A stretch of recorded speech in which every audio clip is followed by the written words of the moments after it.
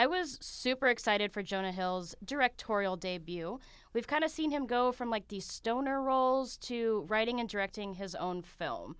It's been kind of fun to watch his growth in the industry. Maybe I shouldn't be so surprised by this, but I am. He's managed to avoid being pigeonholed into these sort of dumb bro comedies and has really just shown his true abilities, not only as an actor, but like you said, Tuesday, as a director and also a writer. Today, we grab our skateboards and jump back to our younger days in mid-90s. Hold on tight to that Capri Sun. This is Whiskey and Popcorn.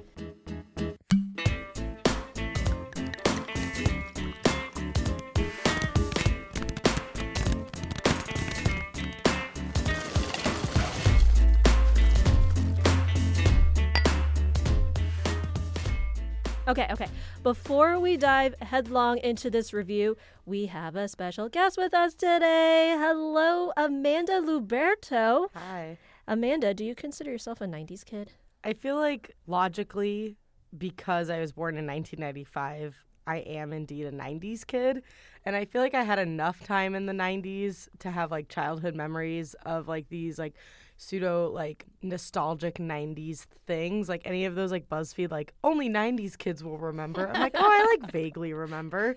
So I'm like kind of in there, but I'm not definitely like, you know, hardcore into these, like, because I was 5 when the 90s ended, so I only got so many years. You're basically saying that Tuesday and I are old. Yeah. No, I'm just saying I'm really young. I like her. We're going to keep her.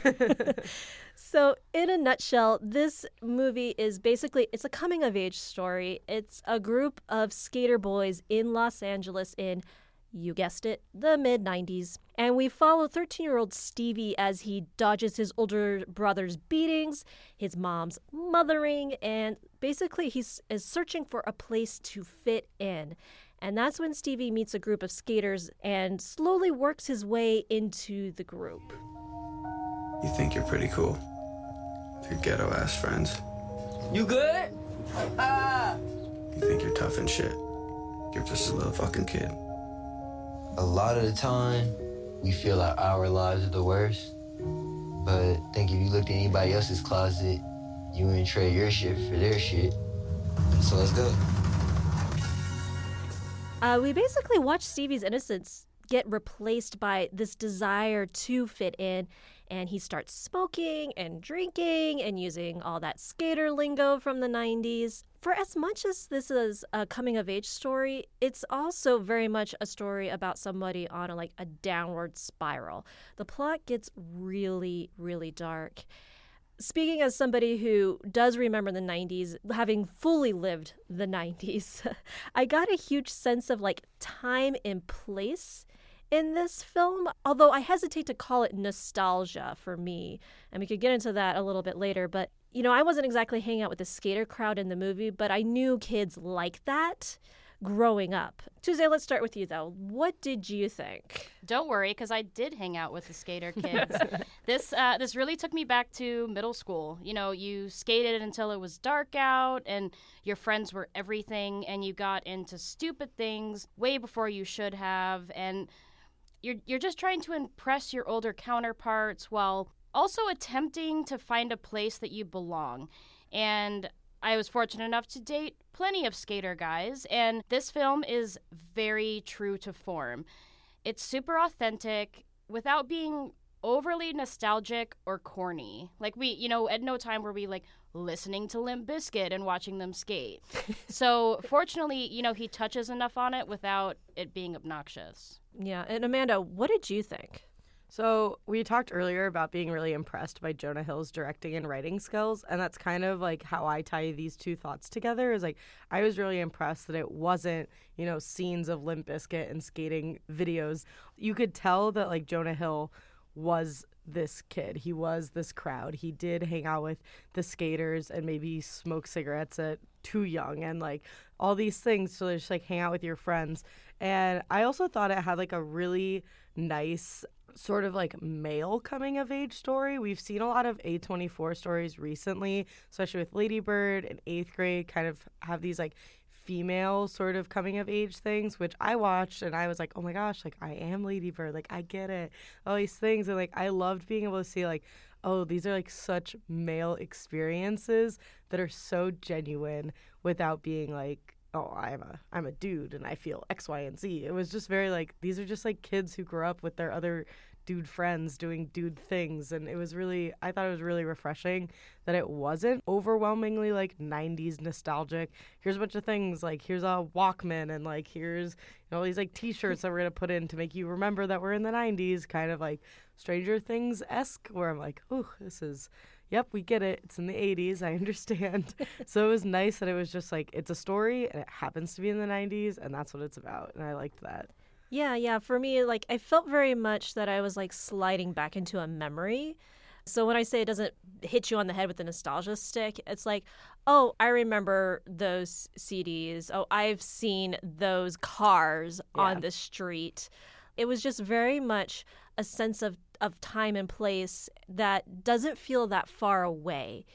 I guess the strange part about it is that it is kind of been a while now that there's kids around. Some of these kids in this movie have never experienced what it's like to not have a cell phone or not have the internet, and the whole idea that you went outside to play. You just hung out and did stupid shit. Yeah, Sunny Soljic was born in 2005, so just let that sink in. Oh man, that's the year I graduated high school. Like if we do like mid-90s, like I was born mid-90 directly, 95. So like I do have childhood memories of like playing street hockey until it gets dark and then like having to come home and like things like that. That was sort of like my skating, was like playing street hockey with my friends. But I am probably, I mean, we'll have to fact check this, but I'm sure I'm older than all the kids that are playing these like young kids. So it is funny to have like, none of you know what the 90s were like, but we're going to put you in this position, and then they killed it. They did great. But that's the thing, is we can all relate, whether it's street hockey or my friends and I would all go biking, you know, until it was dark, and other people went skating. But we all have that vision of, you know, you get in a fight with your mom and then you run out and you don't return until like 7 p.m. at night, which was so late, you know, but such on the edge. Right. Yeah. But it's that relatability that I think everyone can connect with. Yeah. Totally. And I think that's where we really connect with Jonah Hill.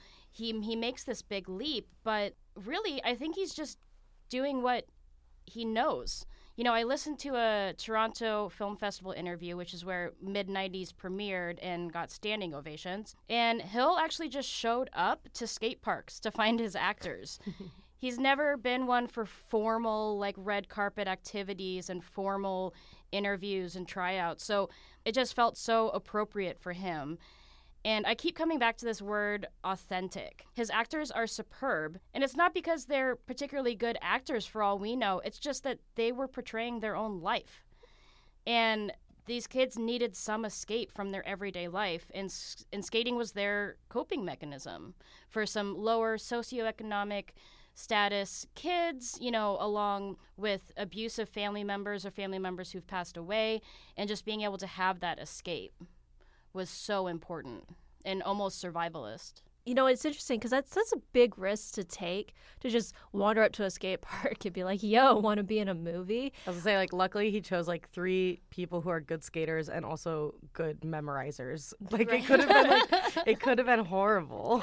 But it totally, you know, it paid off. These performances were natural, and I think that's a testament to also Jonah Hill as a director, to get these performances out of these kids who have minimal or no acting experience is incredible.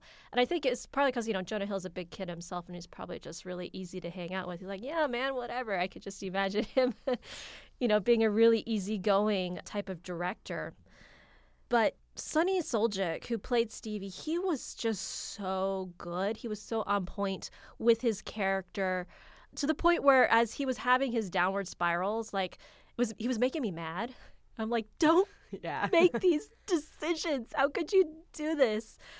He was driving me a little bit crazy, but I guess in a good way, because, you know, you're getting a reaction out of me, even though I was like, I'm disappointed in you. I sound like a mom. Oh, my gosh. Dun, dun, dun. I am not a mom, by the way. A disclaimer. But the one actor I really want to highlight is Nikel Smith, who played Ray, and he's basically the ringleader of the skater group. And he was just a phenomenal character and a great actor. His character had this really complicated story. He's black. It is the mid-90s, so it's the era of I'm colorblind, I don't see color, which comes with all its own baggage and problems that we are, experiencing now in society. But, the racism was still rampant. And here he is, he's hanging out with a bunch of white kids who want to live this thug life, who want to throw away all the things that they're privileged to, whether or not they're from a lower class or not, they still aren't dealing with the same things that Ray is. And, he calls out his friends for being stupid and wasting their privilege, essentially, because he's working hard. He was working to get out through his skating. That's why he's so good. He does such a good job of that with the character Fuck Shit and, their friendship being, so long-lasting, and they've been friends before either of them had any sort of, idea of what they wanted to do, if they wanted to stay, or if they wanted to, become famous skaters or whatever. And they're real early, I guess mid-movie, there's that conversation between those two characters where he's nah man, I'm doing good in school, I'm trying to get out, I'm trying to become famous, all these things, I'm not gonna stay in the hood for the rest of my life. And Fuck Shit's this is all I get, so this is what I'm gonna make the best of it, why bother if this is how it's gonna happen. And I thought that because of race elements that scene was really important and extremely 90s, I thought, which was kind of the first time that they're seeing there's an escape, I guess. You can go out, you can be a good athlete, you can do these things. And especially in the 90s where skateboarding was really popular for the first time, you could actually make a career out of it. And it was it's not just a rich white kid sport. Anyone can do it, which I thought was really cool. Yeah, street sport. Yeah. And I'm always going to love any situation where they heighten a person of color and they're the ones regulating the situation. Yeah. It's yes, we can have fun occasionally, but, having 40s and getting high every day is not what we need to do. And really showing that he wants to get out of that situation and they're just taking every opportunity to mess it up. Not for necessarily him, but being very self-destructive of themselves. But the character development is absolutely fantastic. You feel like the sixth kid in their group of friends, and you care about what they're doing, what's going on. And just that growth in character development is unheard of for a directorial debut for someone. But not every character got full character development, so... No. There was plenty of characters who didn't get the light that I would have hoped for, at least trying to understand more the story of Stevie. Now, his mom and brother are really good examples. Sometimes his mom is trying to be a friend. Other times she's acting like a mom, screaming at his friends at the skate shop. And his brother has absolutely no development in between beating the life out of Stevie. And, was it necessary? No, but I don't feel like I really got a grasp of Stevie's home life whatsoever. Yeah, I couldn't tell if he was in a bad situation. I want to say no, because they might have been on the lower socioeconomic level, but they didn't appear to be suffering. They were drinking Tang. And, Orange juice every day. His brother had a nice CD collection. I wondered that too, because that's the other thing that made me so mad about this movie, and maybe that's what Jonah Hill wanted to get out of us. But Stevie, you don't come from a bad background. You're not suffering. You're just missing the dad in your life, and we don't know why. If he left or was a divorce or all those things. But I feel like it highlights the fact that at the end of the day, Stevie is lonely. His mom is not there. She's doing whatever. She's not sure if she's a friend, if she's a mom. That's awkward and uncomfortable. And the scene where the brother Ian and Stevie are sitting and they're playing video games. It's kind of toward the end of the movie where he finds that Stevie's got a pack of cigarettes and he's you think you're so cool, all these things where he's it was way worse before you were around. I got this sense of jealousy that Stevie gets to have a childhood and that the brother is beating up on him because it's a life he never got. And if you can't relate to your mom and you can't relate to your brother who is just mad at the sight of you every single day, you have no one. It's a perfect example and a perfect story of like how your friends become your family. And like even if Stevie has these privileges, at the end of the day, like all of these boys that are in this skate park and this skate group, like the thing that they have in common is their loneliness. And like that's why they cling on to each other so much. That's why they're skating from sun up to sundown. It's just because they don't want to be at home because they hate it, no matter like if they have the money to buy groceries or what. But like they hate being at home because there isn't a sense of place for them. And I thought that was like the only development we really saw with the brother was at like the end where he hands him the orange juice in the hospital and he's kind of like, I'm here for you. I'm glad you're still around, glad you're alive, in like that little moment. But that's like really all we got. But it's so synonymous with like all of Lucas Hedges' parts in all of these A24 movies. Yeah. Where it's like you're a character and you could be a good character, but it's not about you, so we're going to move on to someone else. And he's very much like the Johnny Depp of A24 movies, too. It's like, well, you can't have one without him, so. Yeah, it's going to be like Lucas Hedges or Timothy Chalamet. Yes, in all of their movies for the rest of forever. And like, I'm okay with that. Yeah. Like, it's going to be great. Can't wait to see him, in 35 years still doing the, like, he's around. But The quasi-independent films. yeah. He'll eventually become like Bill Murray. Where he's just so ubiquitous. He's going to be like, Wes Anderson's Bill Murray. Like, that's how it's going to be. Where he's like, Absolutely. He's in it. But, like, he doesn't do much. Maybe he'll get his Life Aquatica one day. Right. One day. Well, final thoughts on this movie. Tuesday, let's start with you. Do you recommend it? I do. And I would say it's definitely for my age group and up where you can really relate to that era. And if you even had inklings or friends in the skater group, it's just such an accurate portrayal. So go see it just if you kind of want to see what Jonah Hill has to do, as far as being behind the scenes go and seeing what maybe we have in the future with him.